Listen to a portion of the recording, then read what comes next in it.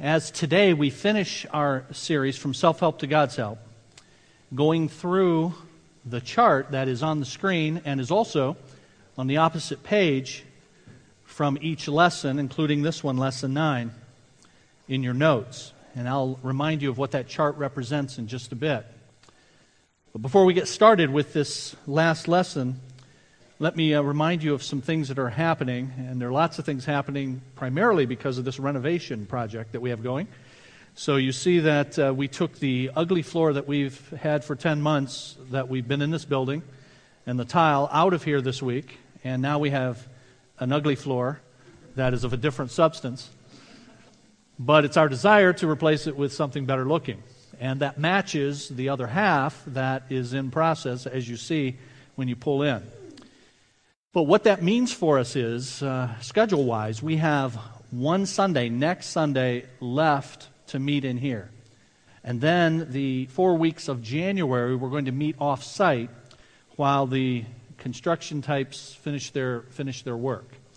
So next Sunday in here, same schedule as usual. But then the following Sunday, January 5th, we will meet at the Woodhaven Community Center, and we will meet there for the 3 Sundays following that. So January 5 and 12 and 19 and 26, those 4 Sundays, all at Woodhaven Community Center. Now, we have met over the years prior to getting this building at about 25 different places for different functions. Not on Sundays or Wednesdays. We've had several of those. But for dinners and special events, we've rented about 25 different places. So we have been at the Brownstown Community Center, we've been at the Westfield Activity Center, we've been at the Woodhaven Community Center, we've been at Summit Charter School, we've been at a bunch of places. So it can get confusing as to which community center is which. So it's the Woodhaven Community Center, and it's on Hall Road at West Road.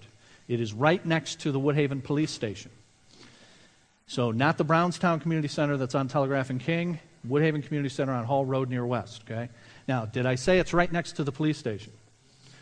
Which means, if you have a criminal record, be careful as you drive by, okay?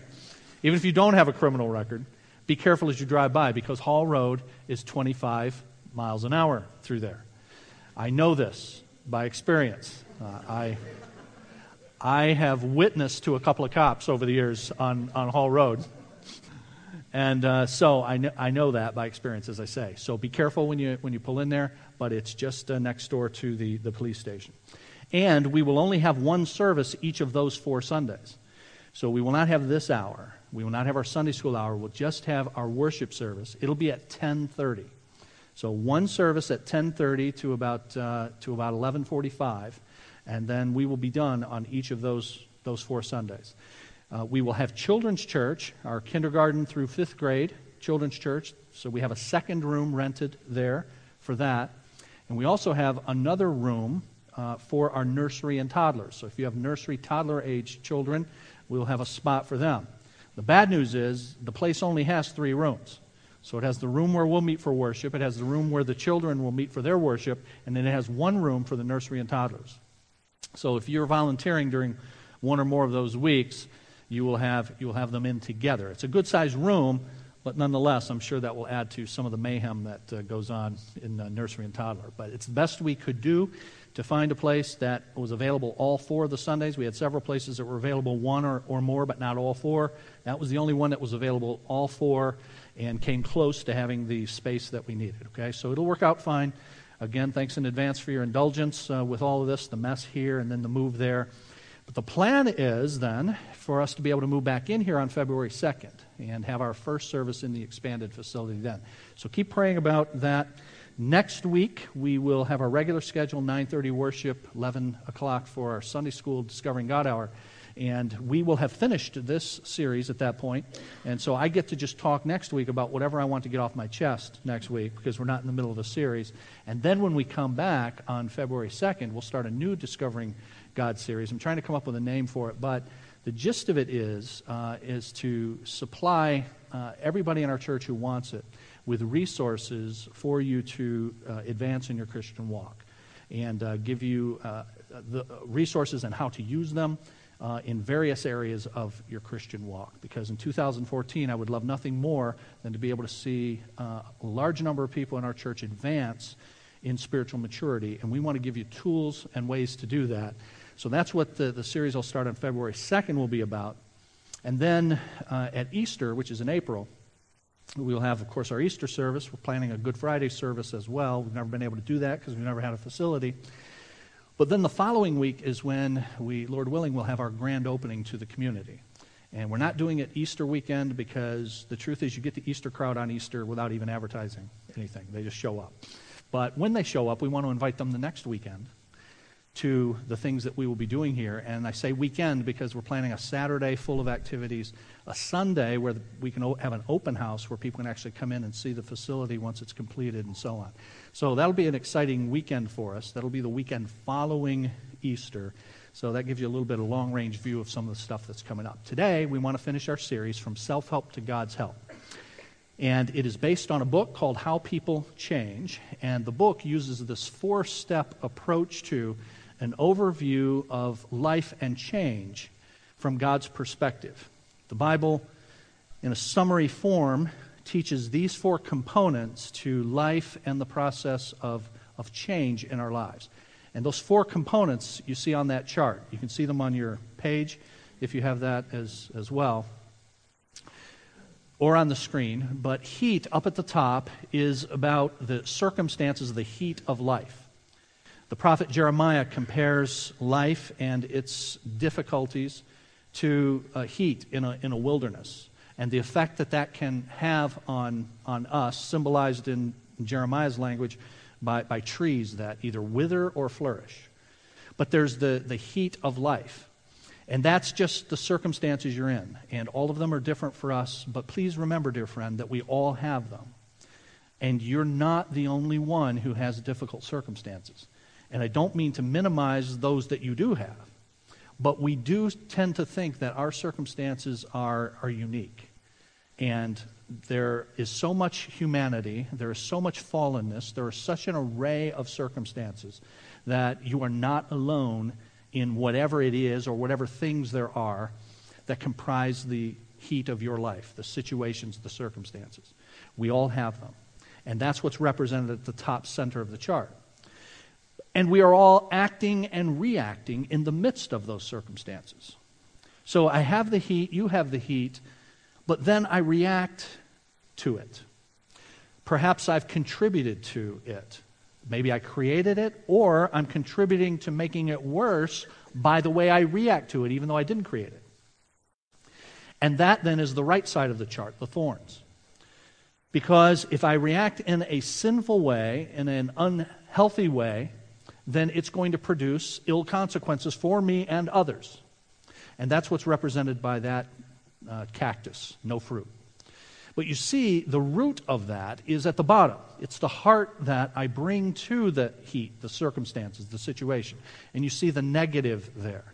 If I bring a negative, sinful heart to my situation, it will produce that kind of fruit, dead fruit, and harmful fruit. So the heart needs to be changed. And how is the heart changed? Well, from the Bible's perspective, it is changed by an understanding of my relationship with God because of Jesus, which is centered upon the person and work of Jesus on the cross. And so that's at the bottom center, and that's the third component, the cross. And as I consider and apply my identity and my potential, those two things, my identity in Christ and the potential that I now have because of Christ for change, then my heart is changed. I bring a new heart to the same situations. Notice, a new heart to the same situations. It's not necessarily that the situation changes, but my approach to it has changed radically. And because my approach to it, you see the root now, I'm bringing a Christ-centered heart to the situation. It now produces a fruit. And the consequences are better for me, better for those around me. Those around me may not change. I can't control what they do. But I can be in the process of change if I belong to Christ such that I bring a different heart to the same circumstances. Now, I'll just add that very often, when I bring a different heart to the circumstances, it has a positive effect on those who are in relationship with me. Sometimes they don't change at all. Sometimes they absolutely refuse to do that. But very often it has a positive effect. And so if Christ is now shaping my relationships, then instead of sitting back and waiting and saying, when you get it together, let me know. As you get it together, that is, you're maturing because you're applying this new identity and new potential you have because of the cross of Christ. As you do that, it's amazing to see the effect, the positive effect it has on other people. But so often we don't see that happen because we are saying, you're the one who's at fault, you fix it, then let me know. And then when you let me know, then perhaps we can move forward. And God is calling you to be involved in the change process yourself, quite apart from what anyone else does, and then see how He works in the hearts of others as a result of that. So that is the four components of change in the Christian life from a biblical perspective, from God's perspective. We have the heat of life. We have the thorns that result from a sinful heart we bring to those circumstances. We have the cross that's designed to change us from the inside out as we apply our new identity and our new potential. And then as a result of that, we bring a different heart to those circumstances and we produce new and surprising fruit, which is the title of Lesson 9, New and Surprising Fruit.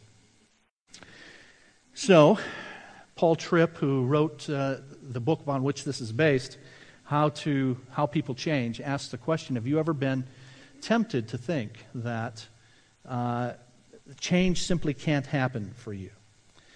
That the principles and commands of Scripture don't really work in the real world?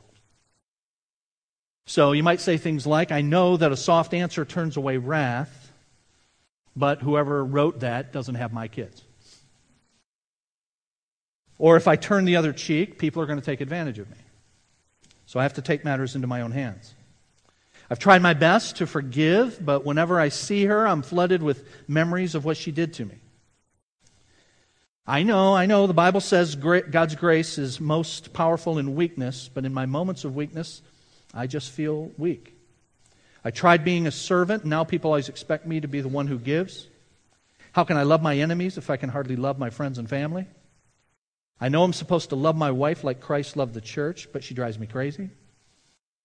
It seems impossible to be kind to a teenager who's so rude. It's very hard to treat my boss with respect when he cuts down everyone who works for him. It's difficult to stay committed to a church that has never recognized my gifts for ministry, and on it goes. Now, if we're honest, we've said those kinds of things or we've thought those kinds of things. The Bible's very realistic about the difficulties that we face and our tendencies toward fear and complacency and unbelief. And so it has to begin with us being honest about ourselves and about the world that we live in. The Bible doesn't coat that in any way. That indeed we live in a world of injustice, a world of bondage to sin, of violence, of corruption, of relationships that are shattered, a decaying creation. I mean, stuff just breaks and it makes life difficulty because creation is decaying, Romans chapter 8. And so the Bible's realistic about that, but it's also very blunt when it talks about the temptations that we have in our circumstances, in our heat, both in the blessings that we have and in the trials that we face. And we say in the blessings that we have, the truth is plenty, having a good deal that has been granted to us can be a source of struggle as much as being in need. But most of all, the Bible's realistic about that, but most of all, the Bible is shocking in the amount of hope that it gives to its children, to God's children. The Bible tells us that God's people can be like trees that are being continually fed by streams of living water, continually being renewed and continually flourishing and growing. So given the trials and the temptations of life, we'd expect God to describe us as parched earth, withered plants, but instead, God tells us about an oasis of grace that's in the midst of the heat, in the midst of the desert. And so we are tempted, and I'm guessing some of you have been tempted, even as we've gone through this series, to say, that all sounds right. In fact, I'm convinced it is right.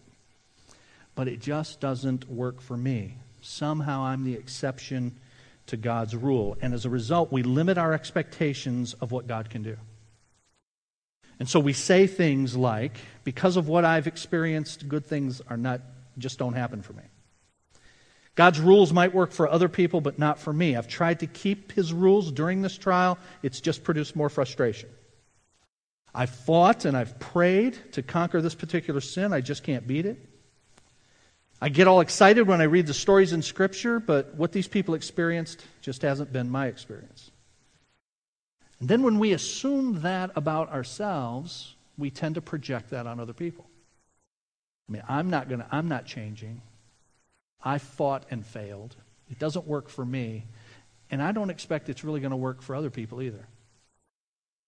So as I look at somebody else, or I'm in relationship with somebody else who clearly needs some things changed, I lose hope that they're going to change because I don't see change happening in my life either. And so it becomes this downward spiral. So think of this story from the Bible. You've got a guy who is in charge of a powerful person, in charge of thousands, tens of thousands of people. But in his own home, and in his own business, in his own workplace, he has little respect and little power. And he's seen it diminishing over time, and he hasn't known why that's been happening. But come to find out, one of his sons has been eyeing his throne and working to undermine his authority in his home and in his kingdom. And this son has successfully turned a number of people against his father. Not only has he turned these people against his father, he finds out his son is plotting to kill him. And that's the story that many of you know from 2 Samuel 13 and 14 of David and his son Absalom. And Absalom did those things, and Absalom is plotting to kill his own father. So much so that David finds himself hiding from his own son in a cave. Now, that's the heat of your life, then. First of all, do you feel any better about what's going on in your life? Okay? It's like, I've got the worst stuff going on in the world. No, I'm telling you, no, you don't. And every time I think I've heard it all, somebody comes for counsel, and then I go, okay, now I've heard it all. Because of what they've gone through. So every time you think you've got the worst thing going on, and here's David living in this cave, hiding from his own son, who's plotting to kill him. It's in the midst of that David writes Psalm 3 and Psalm 4. And we have Psalm 4 for you on the page. You see it on Lesson 9.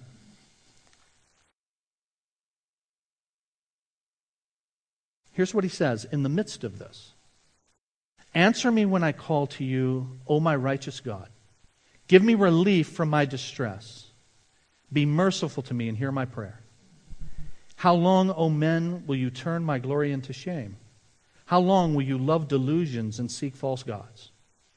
Know that the Lord has set apart the godly for himself. The Lord will hear when I call to him. In your anger, do not sin. When you are on your beds, search your hearts and be silent. Offer right sacrifices and trust in the Lord. Many are asking, who can show us any good? Let the light of your face shine upon us, O Lord. You have filled my heart with greater joy than when their grain and new wine abound. I will lie down and sleep in peace, for you alone, O Lord, make me dwell in safety. Psalm 3, Psalm 4 are morning and evening psalms that David wrote while he was in the midst of this whole situation with his son Absalom. And you cannot help but be impressed by what you learn about David's heart and his behavior in the midst of this personally painful experience. Now just note some things about what David's saying there.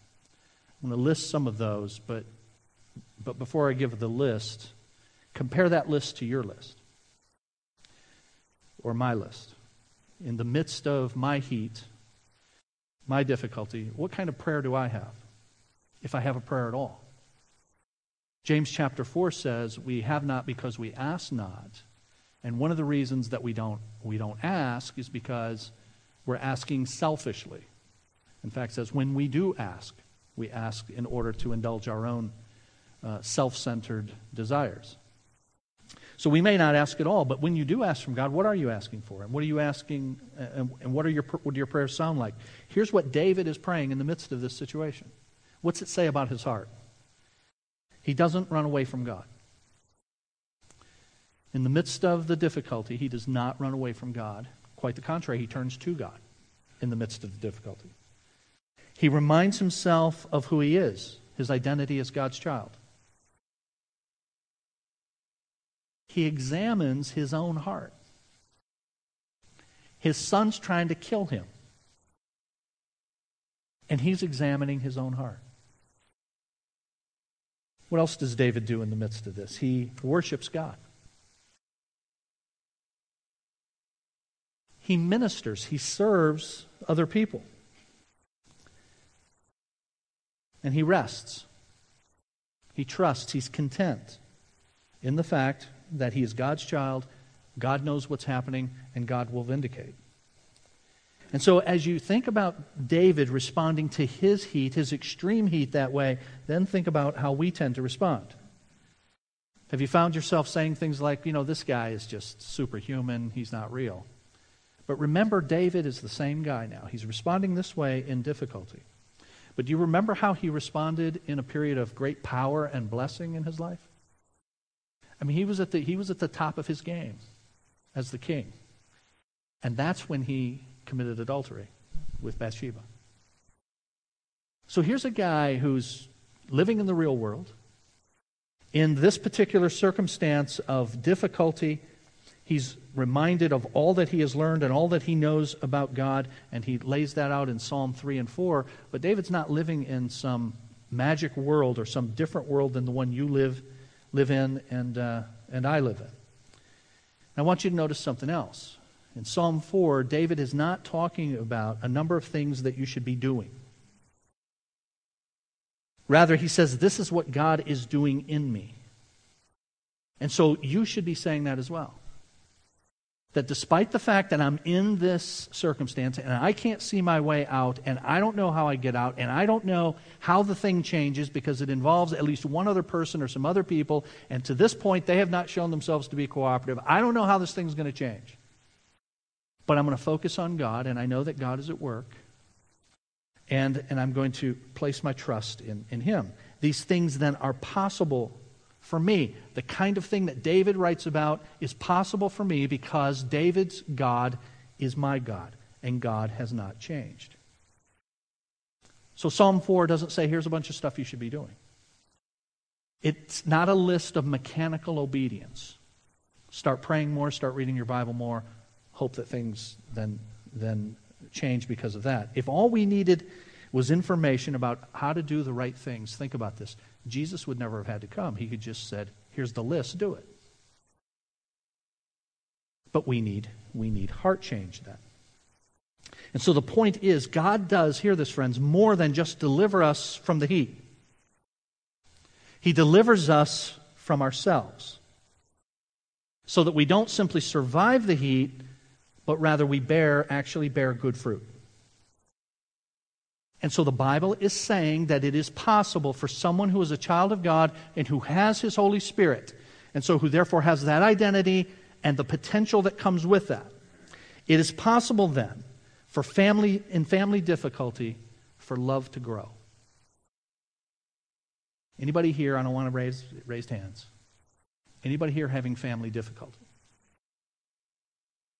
And the Bible is saying that love can grow in the midst of the pressure of that family difficulty. Or under the heat of being unappreciated as you sacrifice for other people. Even in the midst of that, your perseverance in doing good can grow. If you're suffering physically, peace and faith can blossom. In the midst of deprivation, of want, giving can grow. Where thorns of greed and selfishness once flourished.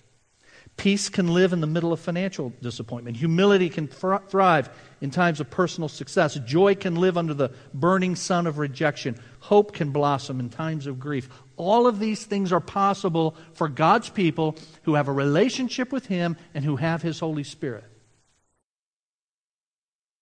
I'm going to keep going. Do you believe that? And I am afraid that there are too many people who believe it at 11 o'clock on Sunday, but not at 3 p.m. on Sunday. Maybe 1 p.m. on Sunday. Maybe by the time you drive out of the parking lot. Maybe you spend an hour in the parking lot because you're arguing and you can't even drive away. Okay? And too many people who believe it at 11 o'clock on Sunday, but certainly not on Monday, certainly not on Thursday. So ask yourself, friend, what was it like last week? What were you like last week? And what did it show that you really believed? Because that's where it shows up. Not when I say on Sunday morning, hey, you all believe this? Give me an amen. Okay? So do you really believe that's possible? Well, Jesus says it is. In John chapter 7, Jesus speaks of living water that flows from those who belong to Him. And He goes on to say that that living water is actually the Holy Spirit. So those who belong to Jesus have this potential for this kind of change because they have the living water of the Holy Spirit. So I'm living in this parched wilderness heat, whatever it looks like for you. And in the midst of that, you can be a tree that is flourishing because you have access to this regular flow of living water. That's what Jesus says. And what does this stream of water, this living water, produce? Well, it's found in Galatians 5 and Galatians 6. You all know there that you have the fruit of the Spirit. In Galatians 5:22 and following. And in fact, we have that listed for you.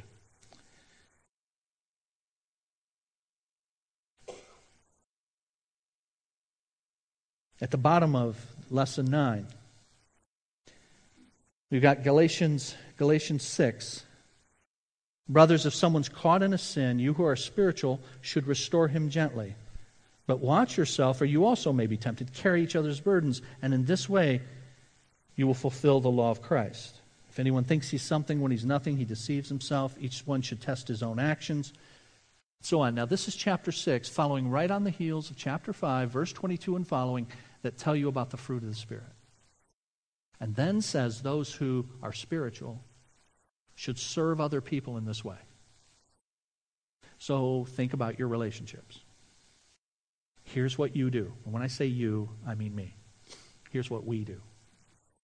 What we tend to do in our relationships when we're at odds with someone is we tend to think this: what do I need from that person? Or what do I want done to that person?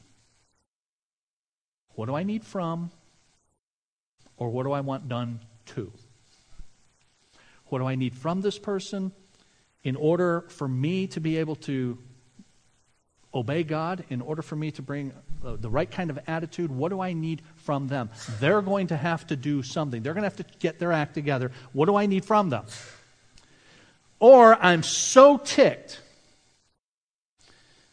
or forget ticked, I am so bitter that I become vengeful. And it's not just what I want now from this person, I want to see something done to this person. And we usually fall in one or both of those categories. I want to see something from you. Then we can talk about what I do and how I behave and my attitude. Or I want something done to you. There's too much water under the bridge, baby. Something's got to give. You need to pay. And what does the Lord say? Vengeance is. But some of you are in vengeance mode. Because you were first in bitterness mode. Because you were first in angry mode. Because you were first in the fruit of the sinful nature mode. So going forward again, you were self-indulgent. Galatians 5:13 and 14. Galatians 5:13 and 14 speaks about all these sins of self-indulgence. And because in your heart it was focused on me, rather than on thee, rather than on God, and then in turn on others, because it was self-indulgent, it produces this ill fruit that's listed as the acts of the sinful nature in Galatians 5, rather than the fruit of the Spirit. And so it started there, focused on me. You didn't do what you were supposed to do for me. And now I'm angry. That anger morphs into bitterness, and that bitterness morphs into vengeance. And we're still married. I'm still stuck with this spouse that I want to see pay for what he or she did.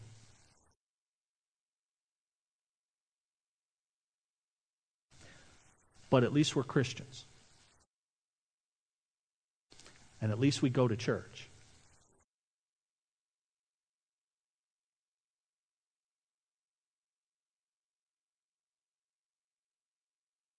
Forgive him or her? Are you kidding me?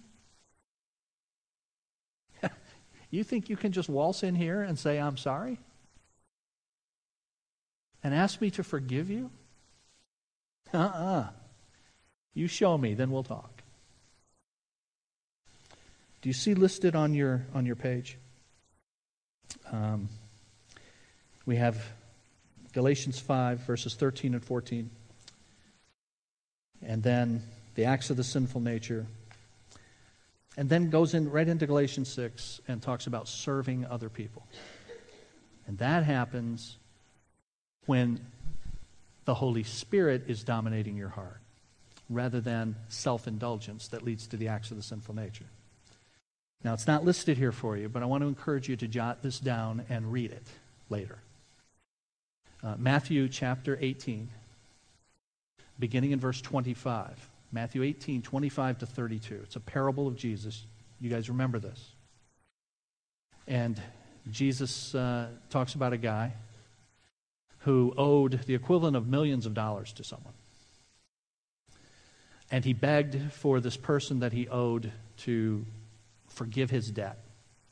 And Jesus says the man forgave him. The forgiven man went to someone who owed him the equivalent of a few dollars. And this person that owed the few dollars begged for forgiveness of the debt, but nothing doing.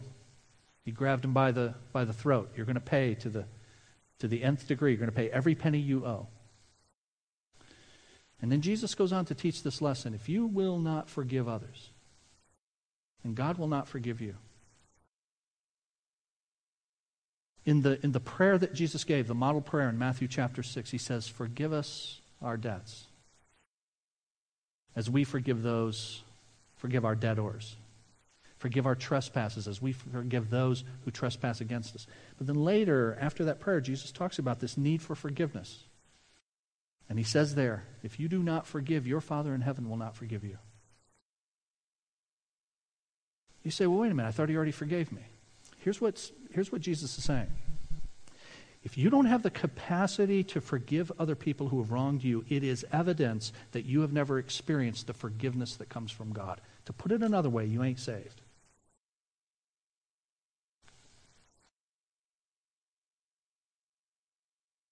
And I'm afraid we got lots of people who are church members who aren't saved. As evidenced by the fact that they will not forgive. You say, we, CBC, Community Bible Church, we believe the Bible. We are the family of God built on the Word of God, to the glory of God. Not us. And I'm not talking about, in particular, our church, although this is the one I care most about, for obvious reasons. I'm talking about our churches, but yeah, I'm talking about our church. And we've got people in this room who will not forgive day in and day out. And I'm saying to you, dear friend, dear, I trust brother and sister, heed this warning from the lips of the Lord Jesus Christ, that an unwillingness to forgive is a sign that I don't belong to him. Think about it. Ephesians 4:32. Ephesians 4:32, forgive one another as God in Christ has what? Forgiven you. Have you been forgiven? And how much have you been forgiven for? That would be the millions of dollars and more. And the stuff that's been done to you is relative to what we've done to offend God. It is a relative few bucks. Wouldn't it be cool if people left this room saying, oh, Lord God, thank you for convicting my heart, so that I see the need to forgive. Forgive me for my lack of forgiveness. So, what will this fruit of the Spirit look like in your life? This new and surprising fruit. Well, let me give a few things quickly. One is, if I am living in light of my identity and my potential coming from the cross, then one, I'll live with personal integrity. I'll live with personal integrity. Here's what that means. I'll be honest. I'll be honest about myself. I'll be honest about my own struggles. I'll look at myself first. I can actually look at myself in the mirror of the Word of God, and I can face how ugly it is. Why? Because I'm looking at it through the cross. And in the cross, I've been forgiven by Jesus, assuming I'm his child. And so now I can be honest about it, and I don't have to be defensive, and I don't have to win the battle, and I don't have to pile up more stuff about the other person so I can show that even though I've got my problems, they're worse than I am. I don't have to play that game. I can live with personal integrity, and I can say, this is me. This is what I bring to the table, and these are my problems, and thank you, Lord, for showing them to me. Because I want to excise them from my life. I want to kill them. I want to mortify them. And I want to grow in you. I can live with personal integrity. I can be honest because of the cross. And if I'm willing to be honest now, I can also seek help. I can seek godly help, because now I can break down the barriers that act like I've got it together, or it's not me, or I don't really have a problem, and I can seek help for it. I can express godly emotions about what's going on because I'm facing things honestly. So first, I'll live with personal integrity. Second, I'll let the cross shape my relationships. I'll let the cross shape my relationships. So, the Matthew 18:25 and following, Ephesians 4:32. God has forgiven me, so now I am someone who is willing to forgive, and I'm someone who's willing to ask for forgiveness.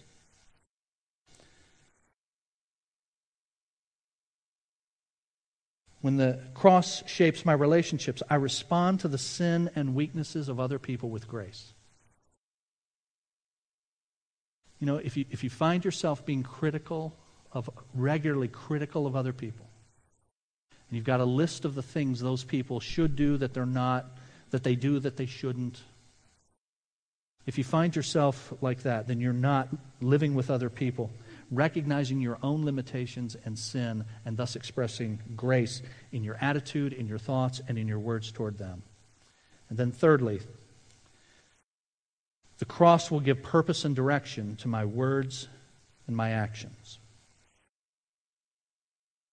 If I'm going to live in the heat of life, in particular in my relationships, but my circumstances, then the cross is going to give purpose and direction to what I say. Now, what I say always begins with what I think. Out of the overflow of the heart, the mouth speaks, Jesus says, Matthew 12:34.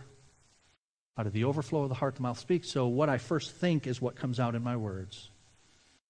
So I'm going to ponder this situation. I'm going to think about this person. I'm going to think about this circumstance in ways that have the cross at the center.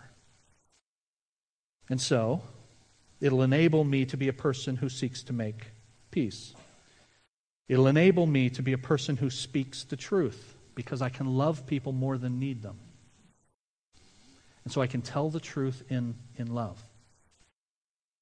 It'll enable me to be a person who serves other people, despite the difficulty, because that's what Christ did on the cross, and that's what the cross models for us. It'll enable me to be somebody who recognizes and develops and uses the gifts that He's given me for His glory and for the good of other people. I'm going to give you one illustration of how this was put in action in someone's life, and then we're done. But Paul Tripp tells the story of a woman sitting across his desk who had been counseling with him over a long period of time. She began counseling with him because her husband left her. She was someone who had been in an affluent situation. Together, they had joined country clubs. They had a large house. They enjoyed a very good living. They had a large circle of friends who had a like standard of living. He left her for someone else, and he left her without any of that. And she was devastated, as you might imagine. She came for counsel, and over time they went through this process. And God, the Holy Spirit, worked in her heart such that she was able to focus on what God was doing in her in the midst of that difficult circumstance, rather than what needed to be done to her husband. Rather than focus on what had been done to her, she was focusing on what God was doing in her. And as a result of that, this is what she says: I hope I don't ever have to go through that again. It's been harder than I ever imagined it would be. There were times when I wondered if God was there, and I worried that I would not make it. Sometimes it seemed impossible to do what God says is right. And then he says she hesitated for a moment and said, but I'd go through it all again to get what God has given me. He has so completely changed me. It almost seems like the old Bettina, her name, was someone else. And then Paul Tripp goes on to say she was incarnating the truth that God doesn't simply cool the heat in our lives. He transforms us in the midst of it. And her story is your story and my story. That's what God does. And so I'm asking you, dear friends, don't just intellectually know this. Put this into practice now. As you do what David did in Psalm 4. Read Psalm 4. He's in a cave hiding from his son who wants to kill him. Think about what Jesus did when he went to the cross for us. Betrayed, did nothing wrong. He's clearly the victim. But look at his attitude. Look at his actions. And think about how that all applies now to the heat of the relationships and situations you're in. Okay? And by God's grace, Lord God, change the hearts of people. And change the relationships that we are in to bring glory to yourself. Change marriages. Heal marriages. I'm praying right now. I'm asking Jesus to do that. Because I can't do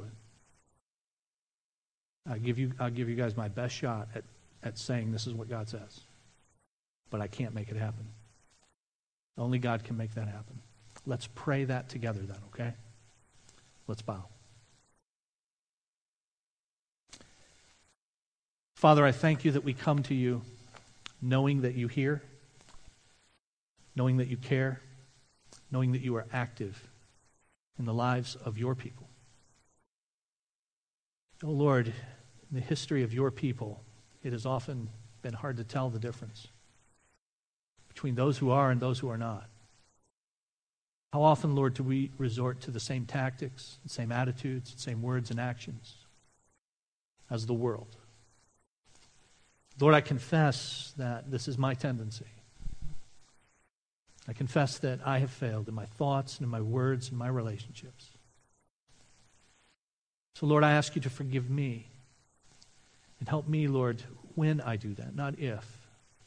Help me to take the forgiveness that I have in you and to seek it from others and to grant it to others when required. Help me to be ready to do so because of the love, forgiveness, mercy that you've shown to me. I pray, Lord, that that would be the case for those here as well. May we be people who think about what's been given. Think about why you have placed us here, to be transformed into the image of Jesus, to be used as tools to see others transformed into your image as well. As a result of that, Lord, may we have then a radically different agenda. No longer what I can get. No longer what must be done to. But rather, what can I do for? What can I do for my God and my Savior? What can I do for this other person, even this other person who has harmed me? Oh Lord, effect that in our hearts, we ask you. My words certainly cannot do that. Only your Spirit can. But your Spirit can and does, and we thank you for that. So Lord, may that happen in the hearts of those here, and may, as a result, it bear fruit, good fruit, in their lives and in their relationships and in their circumstances and in your church. We ask you, Lord Jesus, to go with us this week. Grant us safety. Grant us joy as we celebrate the advent of the Lord Jesus Christ, the Messiah. And bring us back together next Lord's Day. We pray in the name of Christ. Amen.